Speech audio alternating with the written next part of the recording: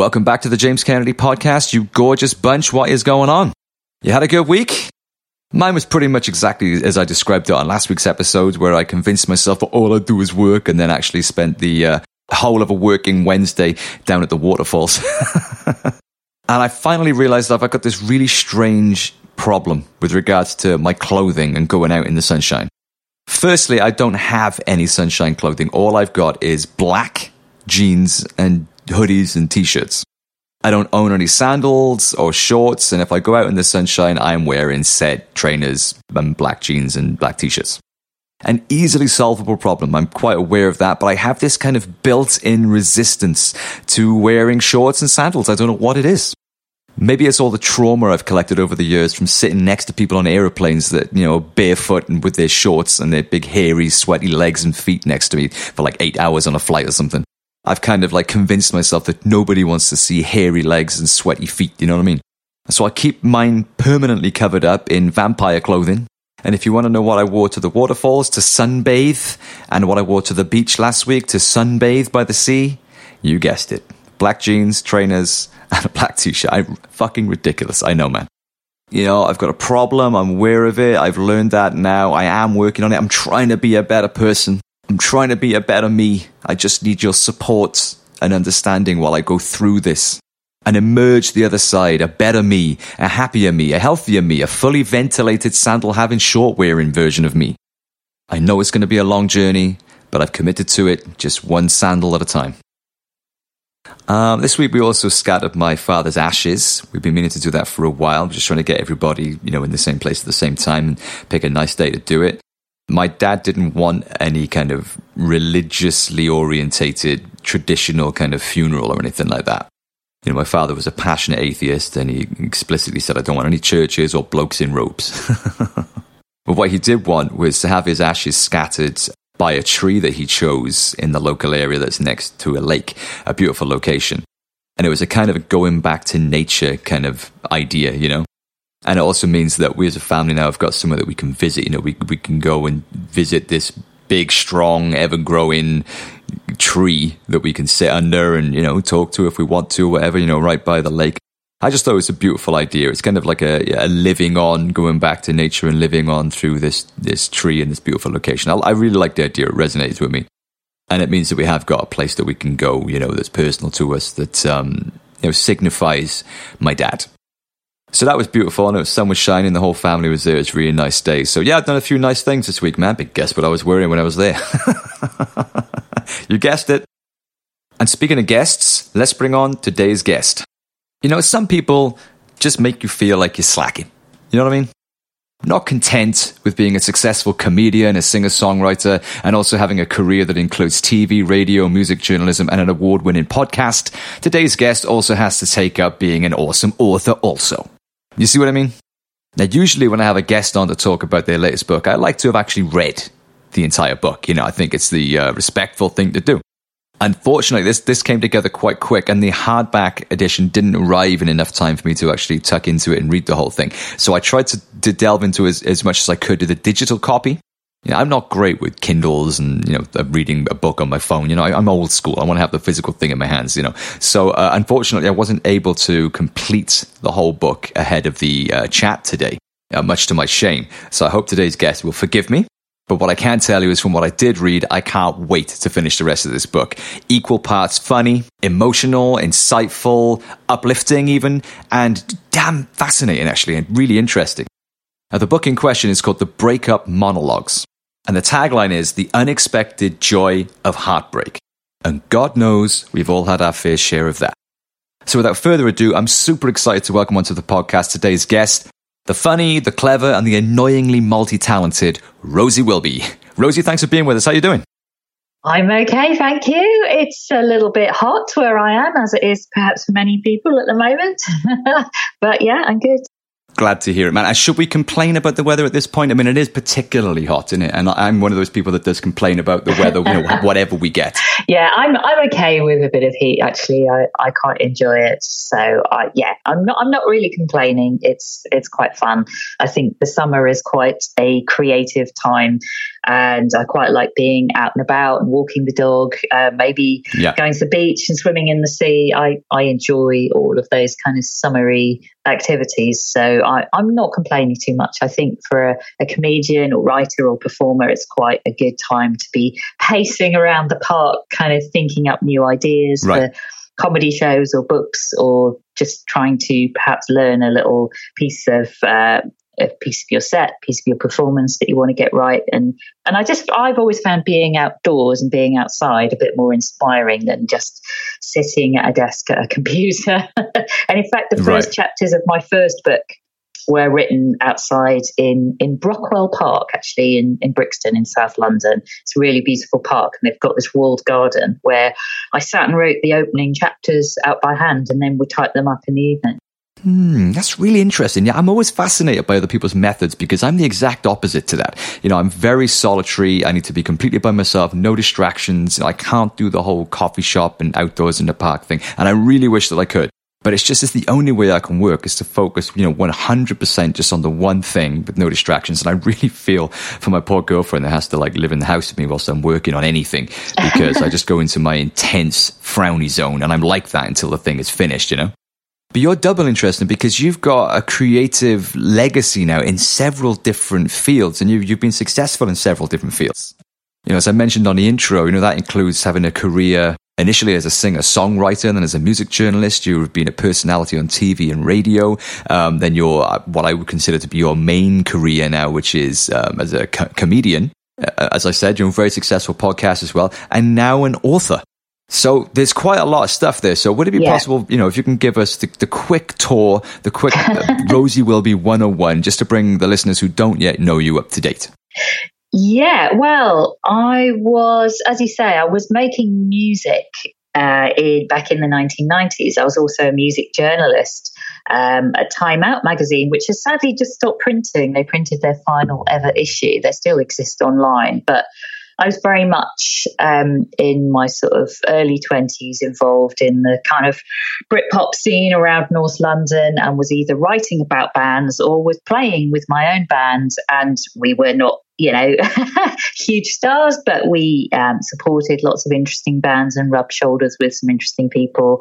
And I had my own album out on my own label, which was out in all the shops, and I played some festivals, and it was fun times. It was good fun, and I guess that's where I began my creative journey and got interested in performing and expressing things, telling stories on stage, whether that's through song initially, but then I started to tell stories between the songs, sort of quite self-deprecating and sometimes inadvertently funny stories, particularly when the band had broken up and I was doing solo gigs, and I sort of wanted to make some kind of sense of there being more value to the gig. I felt a bit unconfident as a solo acoustic performer without the noise of a band around me. So I somehow thought if I was funny between songs, it added something, an extra dimension for the audience.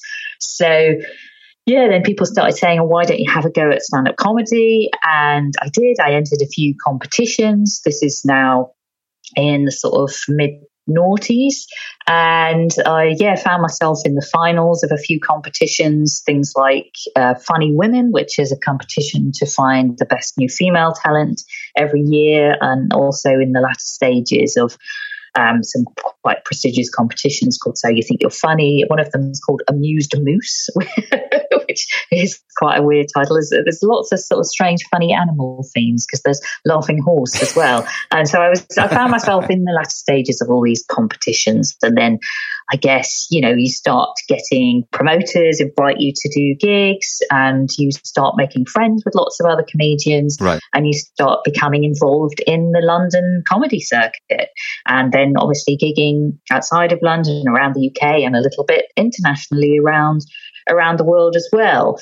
But I think where my body of work, if that's not too too pretentious a term that people might know me for now. Where that all started was I began a trilogy of shows that I took to Edinburgh Fringe and toured around, all about the psychology of love and relationships, which has been quite a fertile and interesting area for me, because I just think how we work when we're in love is so fascinating. There's a lot of real science and psychology as to how that works and how complex human relationships are when you look at how the brain works and how our basic sort of wiring and evolution works, and how that doesn't necessarily seem that compatible with the sort of fast-paced modern life that we lead, with dating apps kind of reminding us how many romantic options we might have out there. It's very hard for us to sort of stick with one partner. So I was kind of really interested in sort of the tension in a way between this new dating landscape and, you know, our, I guess, idealized romantic fairy tales about what we think we want and how we think we just want one person forever, and how actually that's quite difficult to find and to maintain and navigate, and the sort of work that goes into maintaining a relationship. So the first part of this trilogy was called The Science of Sex, which was a sort of spoofy sex education lesson, the kind we all wish we'd had at school, where, you know, we talked about things like different sexualities and sexual identities and orientations, because I'm a gay woman, and I suppose I always felt when I had sex education at school that it was assumed that everyone was heterosexual, and, you know, that there was a whole erasure of a whole variety of different stories that fall outside of the narratives that we see in sort of mainstream films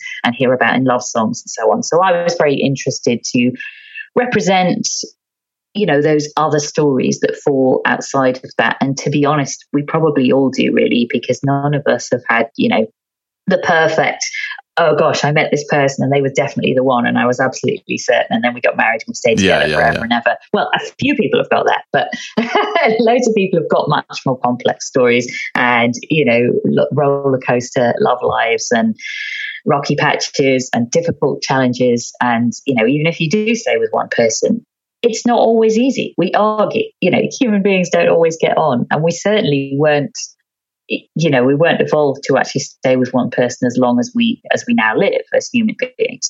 So the second part of this trilogy was called Is Monogamy Dead? And I was looking at those complex questions that we, you know, have to navigate and think about if we are going to maintain and stay in a long-term relationship.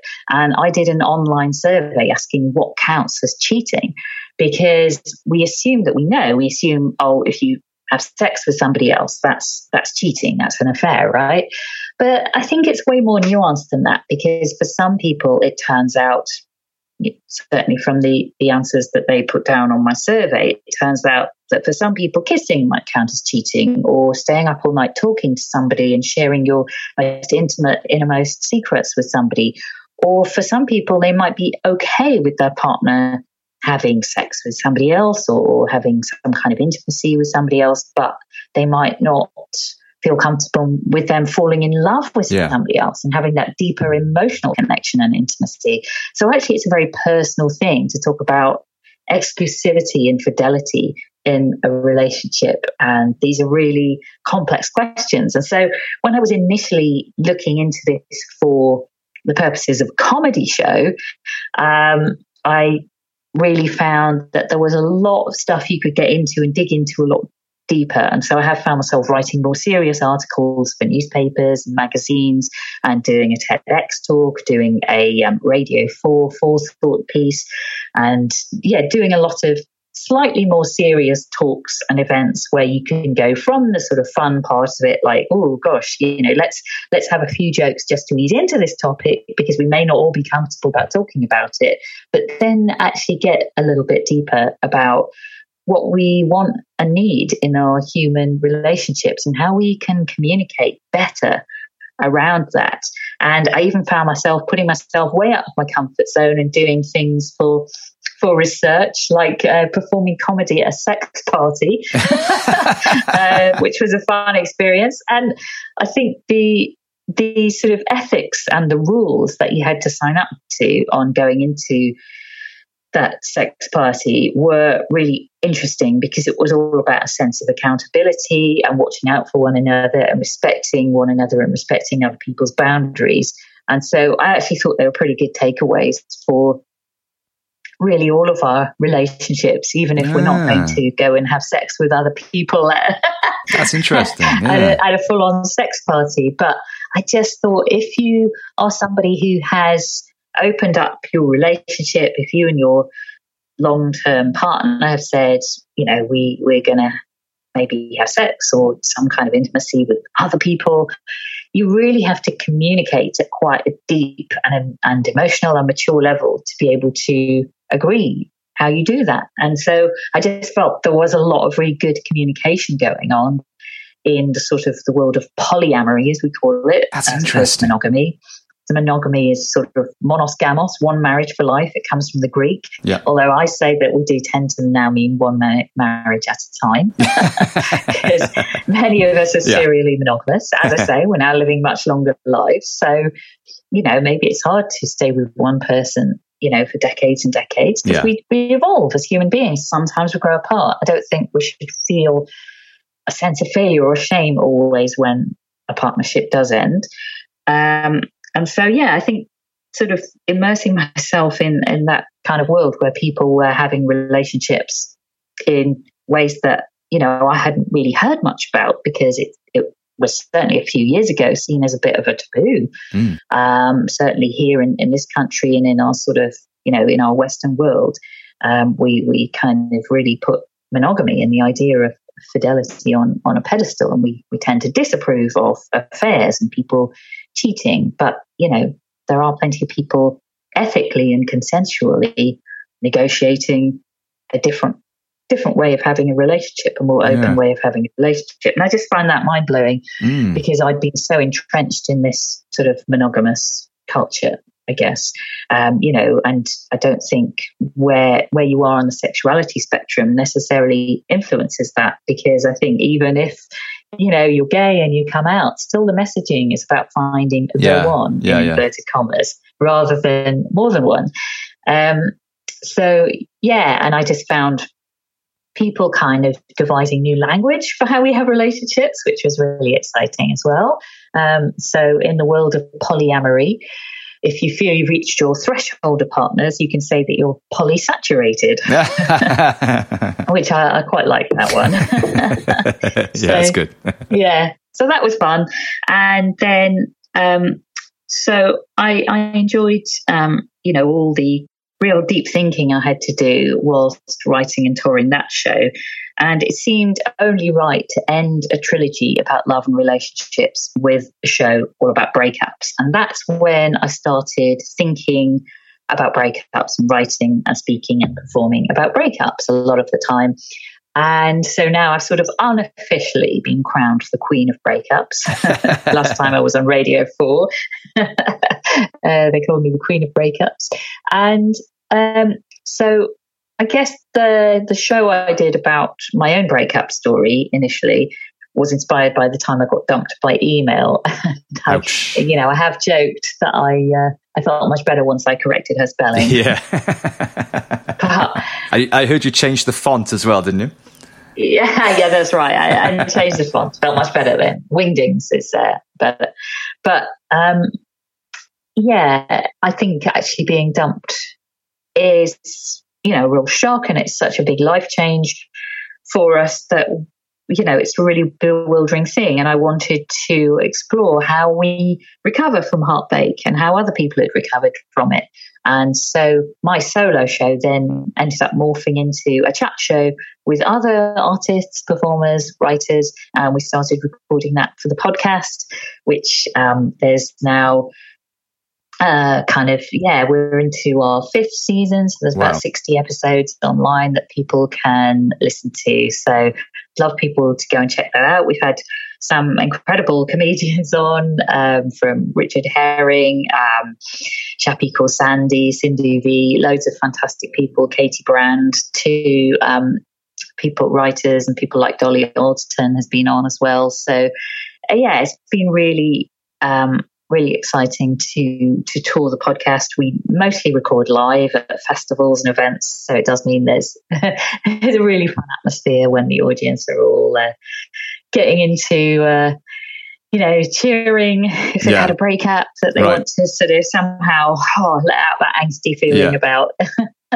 And then, of course, I decided to turn it into a book, which is, I guess, one of the main reasons we're talking now, because I would absolutely love people to check out the book, which combines some of the science that I've been investigating and researching and talking to academic experts about with my own story and with some of my very favourite stories that I've heard on the podcast. That is super interesting, man. What an interesting life you've had so far. And I think it's awesome that you've chosen this subject to delve into as well, because, breakups are universal. We've all got our famous breakup stories, you know what I mean? But what's interesting in listening to you talk there is how many other corridors it opens up and how many other questions it opens up. I mean, I'm sure there must be tons of crossovers between studying relationship issues and breakups, which lead you into other subjects of, or lessons learned perhaps in the areas of self-discovery and, human nature, psychology, the human condition, the life experience. I can just imagine that this could probably be an endless line of study, as you just keep going deeper into different areas. I mean, do you personally feel like you've completed this particular line of inquiry now, or does it just open up more questions? Or do you think that it is actually, it could actually be an endless pursuit?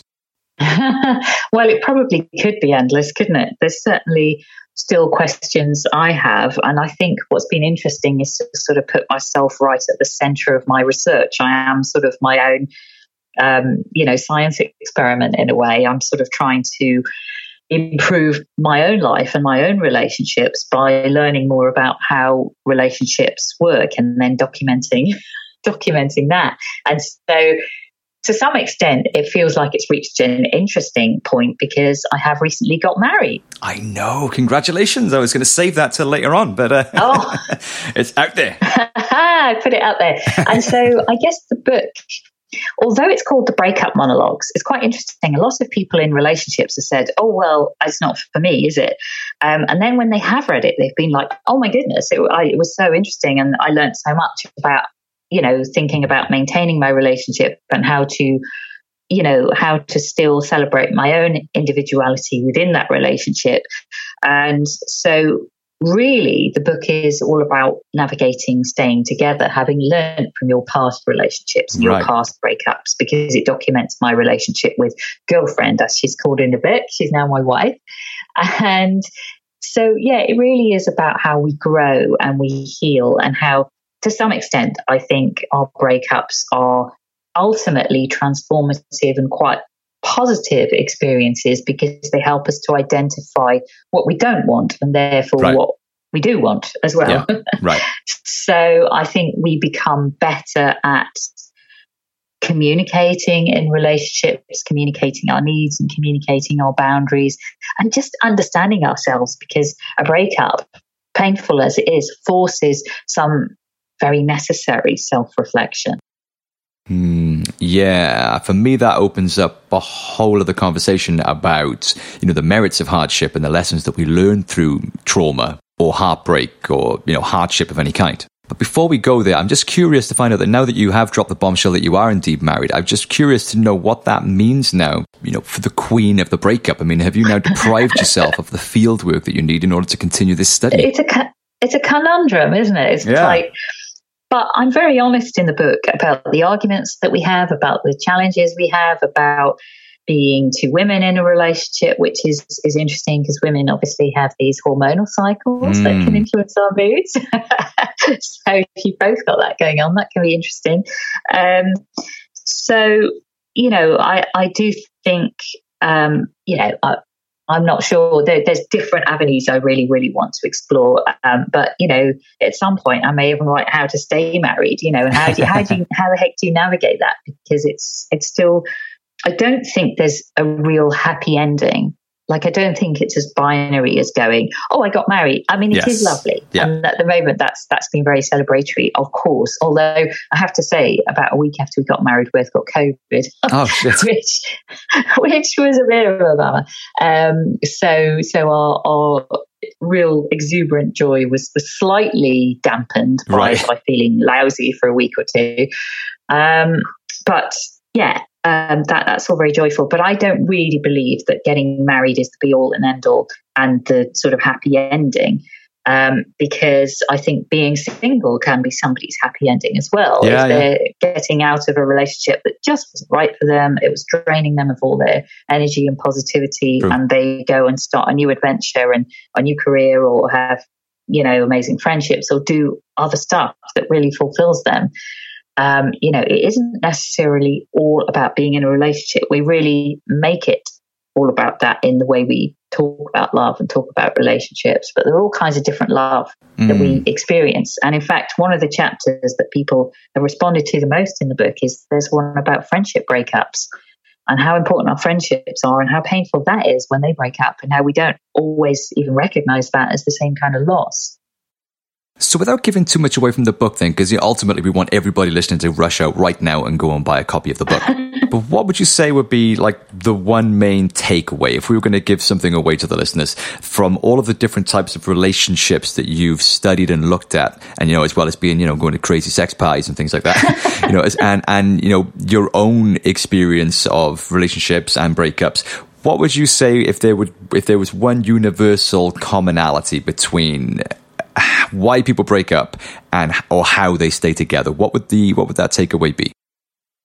Well, I do think, kind of naff as it is, communication is key. And like I say, I learned so much at that sex party, even though I was just sort of infiltrating the event just to do comedy at the little cabaret event that happens before the main event starts. But I just sort of felt discussion of boundaries and consent and these issues, and an openness around what turns us on, what sex is, is just so healthy. Because I do think in this country, in Britain, we can be a bit a bit reserved, ashamed, a bit sort of, it's all innuendo, isn't it? Right.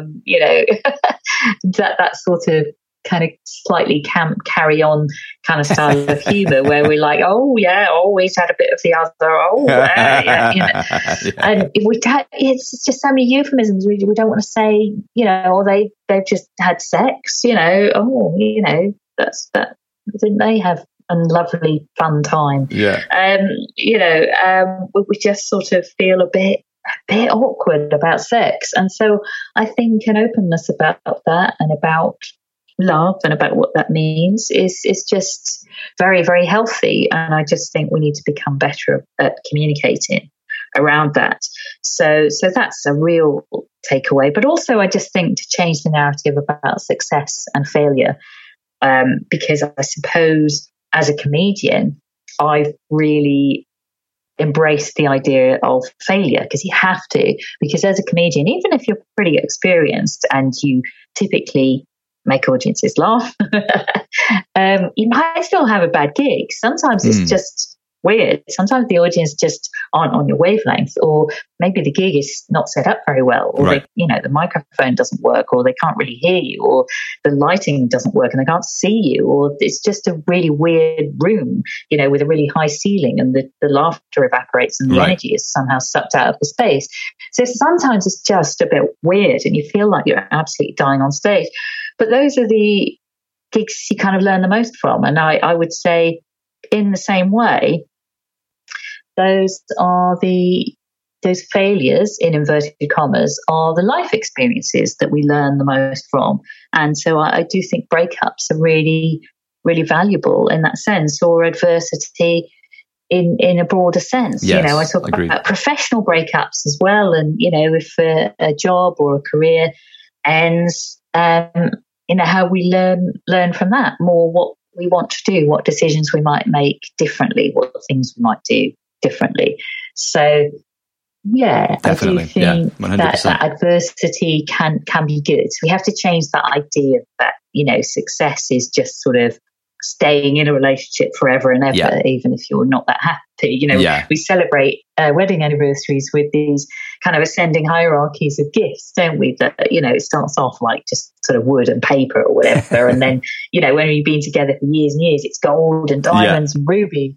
Whereas actually, if you were together for a few years, but you really consciously and respectfully said, actually, it's not working anymore, maybe that would be a real success because you've communicated really, really well. And if you've done that kindly and respectfully, maybe that's a good thing. So, yeah, I think we need to change that narrative, and also to embrace the fact that endings can also be beginnings. Because I've done this thing in the book where I've written the first half of the book in a sort of backwards timeline, and the second half of the book in a forwards timeline. So it's a bit like one of those butterfly paintings that you paint as a child, and there's actually a picture of a butterfly, an illustration of a butterfly to sort of give this sense in the book.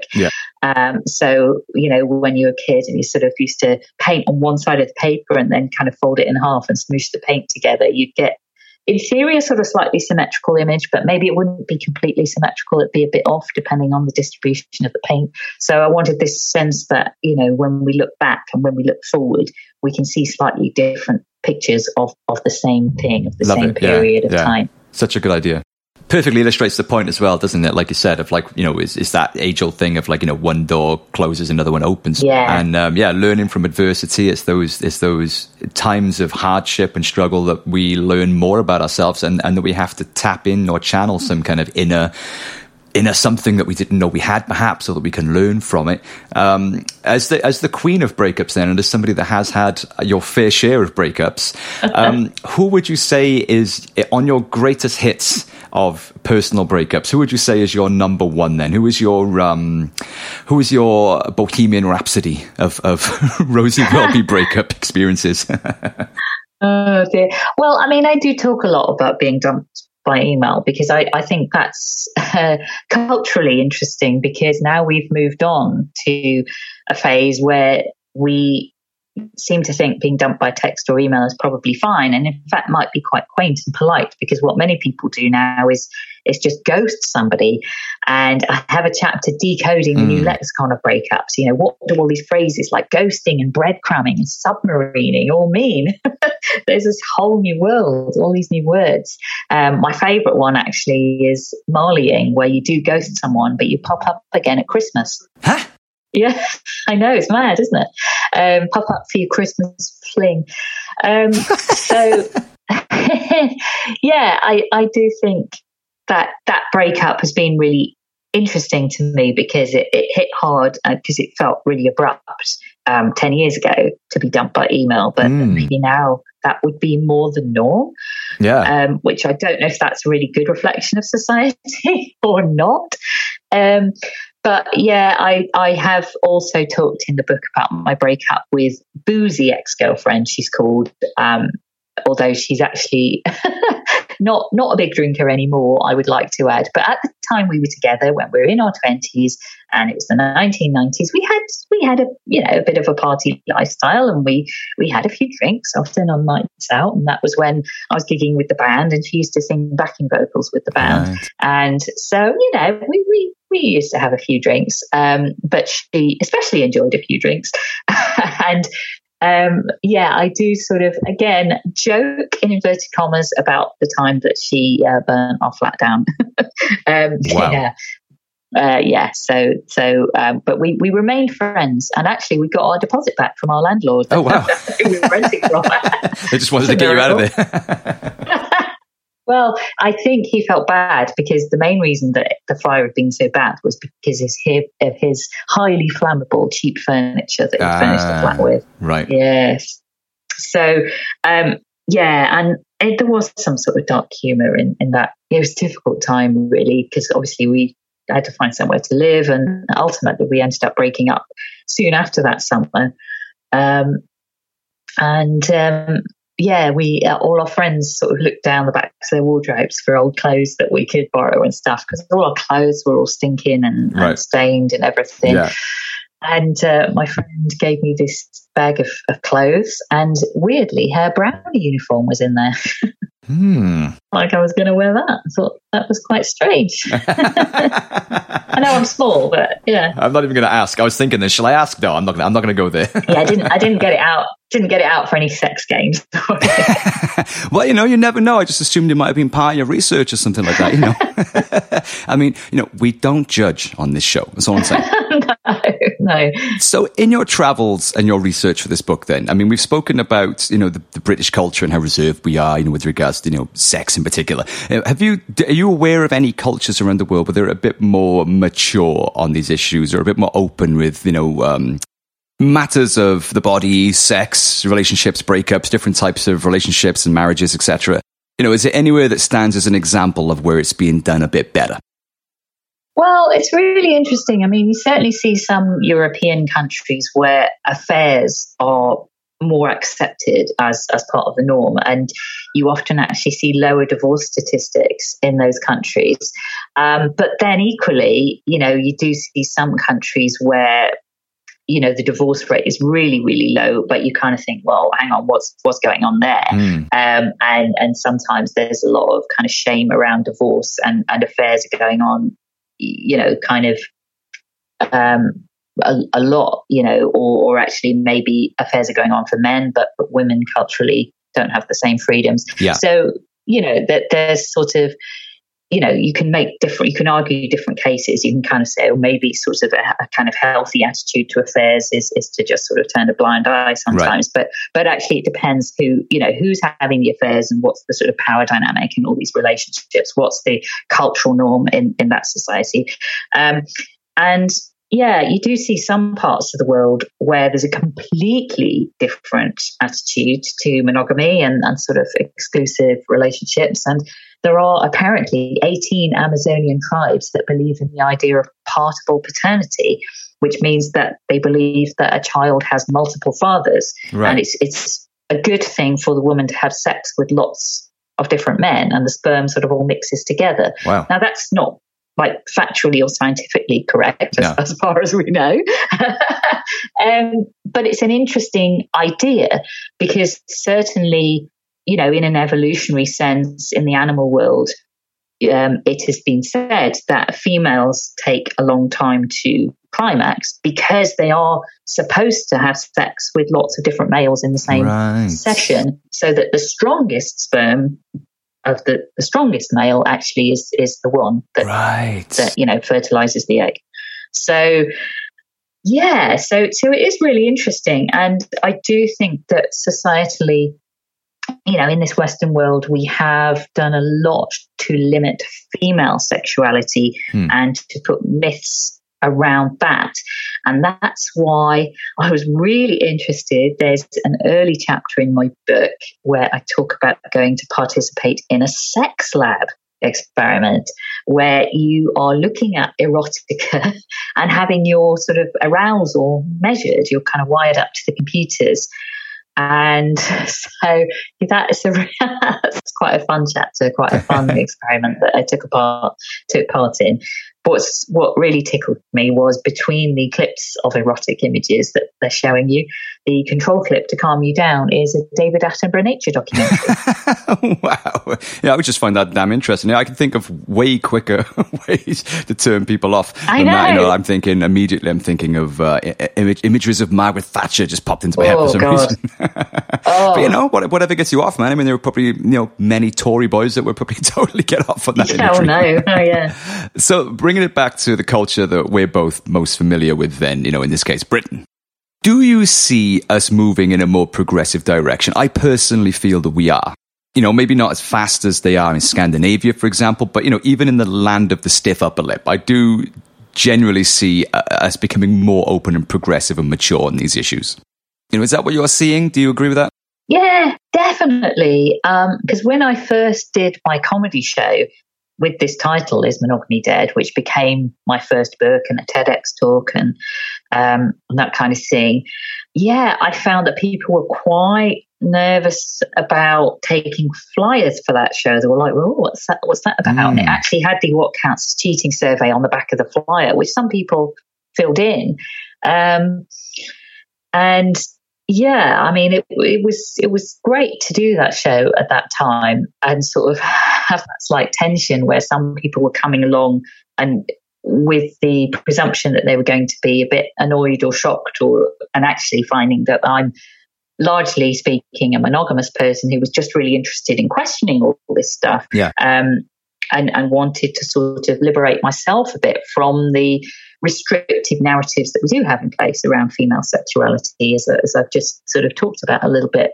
So, yeah, I think that was really interesting how some people were a bit frosty around the idea of that show, because there was an assumption that I was, a hedonistic, polyamorous person having sex with 10 different partners. Right. I mean, even if I was, I don't think that's necessarily wrong if everyone knows what's going on. Yeah. Personally, I don't think I have the time and energy. You've got to be very organised with your diary. Lots of colour-coded pages. I can't imagine. All the people I interviewed who were polyamorous were, I'd say, when have you got free? And they'd be like, hang on, check my diary. Oh, I think I've got an afternoon in September. Be months ahead. Full-time job, man. No, one is enough for me, man. Jesus. Yeah, exactly. I think relationships are complicated enough, but absolutely fair play to people who navigate that emotionally, honestly, and respectfully, and consensually and consciously. I think that can be an incredibly fulfilling and healthy way of going about relationships if you so choose. And I think it does inspire these different types of conversations about the value, success and failure of relationships. So yeah, I think it's really exciting. But yeah, I think I've seen people's attitudes shift when I talk about the fact my first book was called Is Monogamy Dead? And people are like, oh, that's really interesting. What inspired that? How did that go? What's your answer to the question? What do you think? And people are much more up for a conversation around that whole title and question and topic now. And, in the Breakup Monologues, the new book, there is a chapter about polyamorous breakups and how, it's slightly different if you break up, but you then still have another relationship that's ongoing, and how do you sort of put your time and energy into that when you also want to just go away and hide and cry and grieve the relationship that has ended. So that's an interesting situation and dynamic. And so I really wanted to pull that kind of little bit of research about polyamory into the new book about breakups as well, and reflect some kind of different experiences as well as the sort of very typical breakups after a long marriage or monogamous relationship that most of us will be more familiar with. I find it really interesting that, what looks on the surface of it to be a book about, breakups and navigating breakups and what we can learn from breakups. Actually, it's interesting how broad this is and how many other areas this conversation opens up and leads into. Well, I was going to say one other little area that people might be interested to know that comes up in the book is a little bit about the future of breakups and whether in the not too distant future we might be able to take a pill to help us forget an ex. So a bit like the film Eternal Sunshine of the Spotless Mind, which is one of my favourite films. Wow. Is that something that's actually a thing? Is it in tests and trials? Does it exist, or is it merely an idea at this point? There are researchers looking into this. There's a neuroethicist that I know called Brian Earp, and he is looking into how we could harness the side effects of certain drugs that we actually already commonly take, things like antidepressants in the SSRI family. And a lot of these have side effects of slightly emotionally distancing us from people. So say if you were in an abusive relationship, a controlling relationship that you wanted to be able to distance yourself from, you might find that a drug that allowed you to do that helped you to leave a relationship without feeling that terrible sense of, oh, but they're the one. I need to stay with them. I need to be with them. So it's really interesting. Brian talks about how we really are only using these drugs for a specific purpose because that's how they're being marketed at the moment. But we're not really thinking about all the other side effects that actually you could harness for different uses.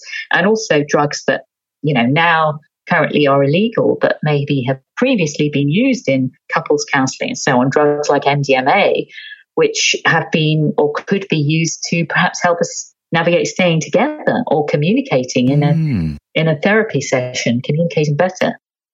Yeah, that's really interesting. I didn't know about any of that. I mean, the future does hold some crazy and scary things. And after speaking with you today now, I'm getting an insight into just what a massive market this could be when technology or medicine such as that exists. Because, as we become more hybridized, I can totally see a world in which, perhaps it could be an app or something that would monitor your emotion levels or your chemical imbalances and adjust those somehow in real time, I mean, I don't know if that is useful or terrifying. Yeah, it's really interesting. I think the sort of ethics of it is really, it's something we need to think about quite carefully, because Definitely. maybe you do away with the sort of really positive growth and learning and healing. Good point. Yeah. That I've been talking about, True. if you could just sort of take a pill and that would help you forget your ex, Shut if it was down. that Yeah. simple, Right. then maybe you would just sort of repeat old patterns. I think that's what a lot of psychotherapists would say. And in fact, in the film, Eternal Sunshine of the Spotless Mind, the two characters do actually meet and get together again without realizing that they met and had a relationship before. So I think that's indicative of how we would perhaps be drawn to the same patterns if we couldn't remember. So remembering is useful, but remembering perhaps with less trauma attached might be the way to go. So there are ways that we can recall memories, perhaps whilst taking a particular drug or substance, that we might be able to reduce the trauma attached. So there's a lot of research being done into this whole area. That's a very interesting point. Yeah, and it ties back perfectly to what you said earlier about depriving yourself then of the learning experience that you can get from that, and the growth experience, and the strength that you can develop as a result of these experiences. You lose the positive aspect of it then. Yeah, I think so. But it's an interesting discussion to have, isn't it? It's all food for thought. Yeah. Because our relationships are fascinating, complex things, and there's a whole lot of science and psychology to what is happening. And I guess for me, the reason I've, as a comedian, found it really rewarding to explore this area is because I've been able to make it very personal and accessible. And I get people coming up to me at shows and saying, oh, I brought my ex along tonight. We're friends again because of your podcast and because of your book and because, I lent my book to her and and then we decided we better start talking again and we could communicate about what happened in our breakup and relationship. Awesome. And so on the occasions when that has happened, that's really amazing. And I think, obviously some people might go away and then read some of the drier scientific academic texts. But I think a lot of these people probably wouldn't have really got into how the psychology of it worked, initially by going to sort of reach for a very dry and dusty sort of very academic-y book. Yeah. And so, I hope that my book is a good starting point for people starting to understand a bit of what is going on and how when we actually are breaking up with someone, we're effectively going through a sort of withdrawal process, a bit like when we are, withdrawing from a drug. Well, comedy is such a brilliant communicator as well, isn't it? The ability to make somebody laugh and then perhaps open them up to ideas or information or taboos that they may not have previously been comfortable entertaining. I think comedy is such a unique form of communication in that regard. Yeah, I hope so. I think so, because it just makes us feel a little bit more at ease if we can laugh and we can share experiences and go, oh my God, that happened to me too. Oh my God, I did that too. I got dumped by email and I felt, like you did, I felt really angry and annoyed. And I wanted to have some comeback to that. I wanted to be able to debate it and understand why this person was breaking up with me. And so I do think that it helps us to feel less alone and more like we're part of a community. And that's what the atmosphere I like to generate at the Breakup Monologues shows. Well, I was listening to Catherine Ryan's podcast, which I really enjoy as well. I find her hilarious. And she was talking on one of the episodes about the power that comedy has to help you through, the difficulties of life in general. The ability to laugh at yourself as well and not take yourself too seriously, or to laugh at your adversity, to find the humor in it, has actually helped her through a lot of intensely difficult times in her life, with illness or mental health or breakups or whatever it may have been. So not only is it a great communicator, it's also incredibly powerful to help you through the difficulties of life, the inevitable uncertainties of life, the ups and downs and the challenges that we all face. Comedy and the ability to laugh at it all is a very powerful tool to have. And I totally agree. I'm a big comedy fan, and it's helped me through so many things in life. So it's a very powerful gift that you've got. Oh, well, thank you. Yeah, I hope so. It's been a really interesting ride doing comedy for the last kind of, 10, 15 years. And I suppose in some ways I'm moving into a slightly more hybrid career now, where right. I'm kind of writing and speaking more seriously, as well as still doing stand-up gigs where it is all out kind of fun and stand-up. But yeah, I don't know. We shall see where it all goes. And possibly another avenue I'm going to be exploring is, again, on the sort of broad tapestry of relationships, but more our kind of sibling relationships and family connections. And I've been interested in the fact that I'm an only child. Right. And not having siblings has definitely been something that has definitely caused me some sense of loneliness in the world. That's interesting. I think. Right. So I'm possibly going to be delving deeper into that, because I did record a podcast pilot, a sort of feature-length podcast pilot that people can hear on the Breakup Monologues feed, which was called Looking for My Sister. And I got a bit into the ideas around, some people, without knowing it, are womb twin survivors. So they might have had a twin in the womb that died. And I guess sort of my generation maybe wouldn't even necessarily know, because women probably had less scans and less checkups than they might do now. So yeah, I don't know whether I had another twin in the womb, certainly not to my knowledge, but I'm interested in maybe digging further into that, because I've always had this sort of notion or idea that maybe I had a sister, but it may be just something I've invented just to feel less lonely as a kid. Right.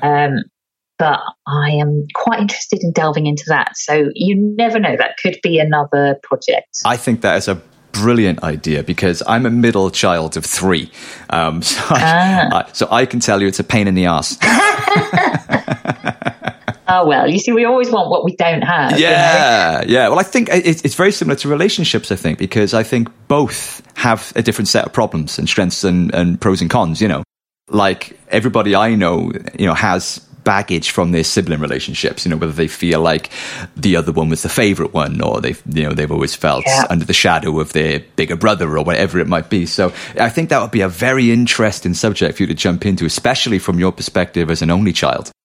Yeah, so we'll see. I definitely want to delve into that more. It was really interesting to record this podcast pilot. I got a small commission, small grant to do that. So yeah, watch this space. I'd like to develop that idea a little bit more. But yeah, in the meantime, I'll still be touring the Breakup Monologues podcast and recording live episodes at festivals and around and about. And still doing talks about the book, about the Breakup Monologues book, because that should be coming out in paperback next year, but it's at the moment available in hardback and Kindle and audiobook narrated by me, which is an unusual experience, sitting there.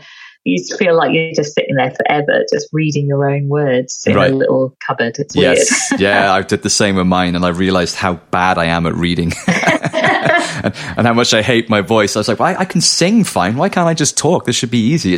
I found it really, really difficult. I don't know about you. Yeah, I think I really got into it. I was really enjoying some of the latter chapters and probably enjoyed it right at the beginning, but I think I got really exhausted. There's the middle bit, I think, where I'm kind of quite quiet. It's really intimate. So I'm really leaning in close to the mic. I'm just sort of, I'm quite tired, and I'm just sort of going to speak really softly. Right. The tone sort of slightly changes, I think. Yeah. Right. Well, that's interesting, man. But, so even more reason to get the audio edition as well, because, it's read by yourself, and you're going to get all the emotion and everything that comes from your personal experience in there as well. So, I would, just to finish up, I would definitely tell everybody that's been listening to this, who is undoubtedly going to be fascinated by everything you said and want to know more and isn't going to need any nudging from me. But if you do, the Breakup Monologues is out now in hardback, available everywhere. Rush out, get a copy. It's on ebook, and as Rose just said, the audiobook edition is out as well. So get a copy, steal a copy, borrow a copy, do whatever you got to do. But you're definitely going to want to read the book. Buy it, don't steal it. Well, I got to keep it punk rock a little bit, I tell you what, the one frustrating thing about my first book, which a lot of people in the sort of polyamory world really enjoyed and were reading, because it was looking into that whole thing about how we have relationships and how perhaps monogamy we need to reinvestigate and stuff. But of course, a load of the people in the poly community were in large relationship groups. So they were all sharing the book around a large group. And I said, no, you should all be buying a copy. You're doing me out loads of royalties. Come on then. But and the other thing I'd say about the hardback is there's a beautiful illustration on the cover that just sort of suggests and hints at this idea of symmetry that is just ever so slightly off between the two halves of the book. So you can see that on the cover of the book too. Yeah, the artwork is beautiful. I can't wait to get my hardback. I have ordered it. Like I said, it just hasn't arrived yet. So I would definitely recommend grabbing yourself a hardbook copy whilst you can, because, I'm old school. I prefer to have the book, like I said. Yeah, I do. So the Breakup Monologues is out now. Rush out and grab a copy. It's available in all good bookstores. When and where you can, please do support your local independents. But it is available absolutely everywhere, so you've got no excuse to not get yourself a copy right now. And where can people find you online so they can get in touch and tell you how much they love the book? Well, if you did enjoy the book, you can contact me on Twitter at Rosie Wilby and on Instagram at Breakup Monologues. That's probably the main places. I mean, if you don't enjoy the book, then you may not want to get in touch. Well, you can get in touch with constructive criticism. Nah. It's funny though. I mean, as a comedian, you always occasionally get people wanting to get in touch to say they didn't enjoy it. And it's weird how much effort the one person, as opposed to loads of people who send a short message saying, hey, loved your set, or, nice tweet or whatever. But the one person who didn't enjoy it, it's obviously taken a long time to compose a really long message about exactly the point in your show that they didn't agree they really with. And they didn't like. Yeah. And it's really strange. And at some of my shows, I read out the protest letter that I got at one of my book launches for the first book. A man had actually written out an actual letter and posted it through the letterbox of the the bookshop, early that morning, so that I would get the letter at my launch. That's a lot of effort to get a point across. He hadn't even read the book. He was just offended by the title. What? But Is Monogamy Dead? Not the Breakup Monologues, which is not that offensive. But the first book, Is Monogamy Dead? And he thought, so crazy. Yeah, he was one of these people who, like I said, some of the people who are a bit frosty about that title thought I shouldn't be questioning this precious construct of monogamy. And, he thought I was telling everybody to go and have lots of sex parties every 5 seconds. Go to sex parties. Yeah, which, as I say, is totally fine. As long as everyone is safe and consensual and knows what they're doing, it's totally fine. But it's interesting how there's that automatic assumption that if you're questioning monogamy, that is your message and that's what you're saying. So I do enjoy reading out his protest letter because it is quite fun. Well, I love the fact that you've turned that again. You turned that into a positive by now using it as material to laugh at. Yeah. So I'd love to hear from people on social media. That's probably the best way to get hold of me. So that's at Rosie Wilby on Twitter and at Breakup Monologues on Instagram. Do rush out immediately and grab yourself a hardback copy of the Breakup Monologues, available everywhere now. Get them before they're all gone. And then get in touch with Rosie on her socials and let her know just how much you love the book. And unless you didn't, of course, in which case, just like, just keep it to yourself. We don't care. Well, and I guess on that note, I suppose I should bid you farewell and give you the rest of your day back. So thanks so much for giving us your time today. It's been great to meet you and to hear about your incredible career so far and hear more about this amazing book that you've written. I can't wait for my copy to arrive so I can devour it. And, thanks for everything you've done, all the great content you've given us over the years and for keeping us laughing all this time. Best wishes with the book and best wishes with everything else that you got coming up. And hopefully we'll speak again soon. Thank you. Cheers, Rosie. See ya. Bye then. There you have it, ladies and gentlemen. Rosie Wilby. Let's hear it for her. Man, that was a fun chat. I had no idea that, speaking about breakups and relationships was going to lead into so many different areas. So I'm even more excited now to get my hands on the book. I'm going to plug it one more time. It's called The Breakup Monologues by Rosie Wilby. It's available everywhere. The hardback edition is out now, so please do go out and grab a copy. I hope you enjoyed the episode, and if you did, please do remember to subscribe to the podcast and leave a rating or a review if you like. And I will accept positive or negative comments because I don't care. As always, thanks for listening. Thanks for all the support. I'll be back next week with another episode and another awesome guest, so stay tuned. In the meantime, take care of yourselves, take care of each other, love you loads, and stay awesome. See you next time.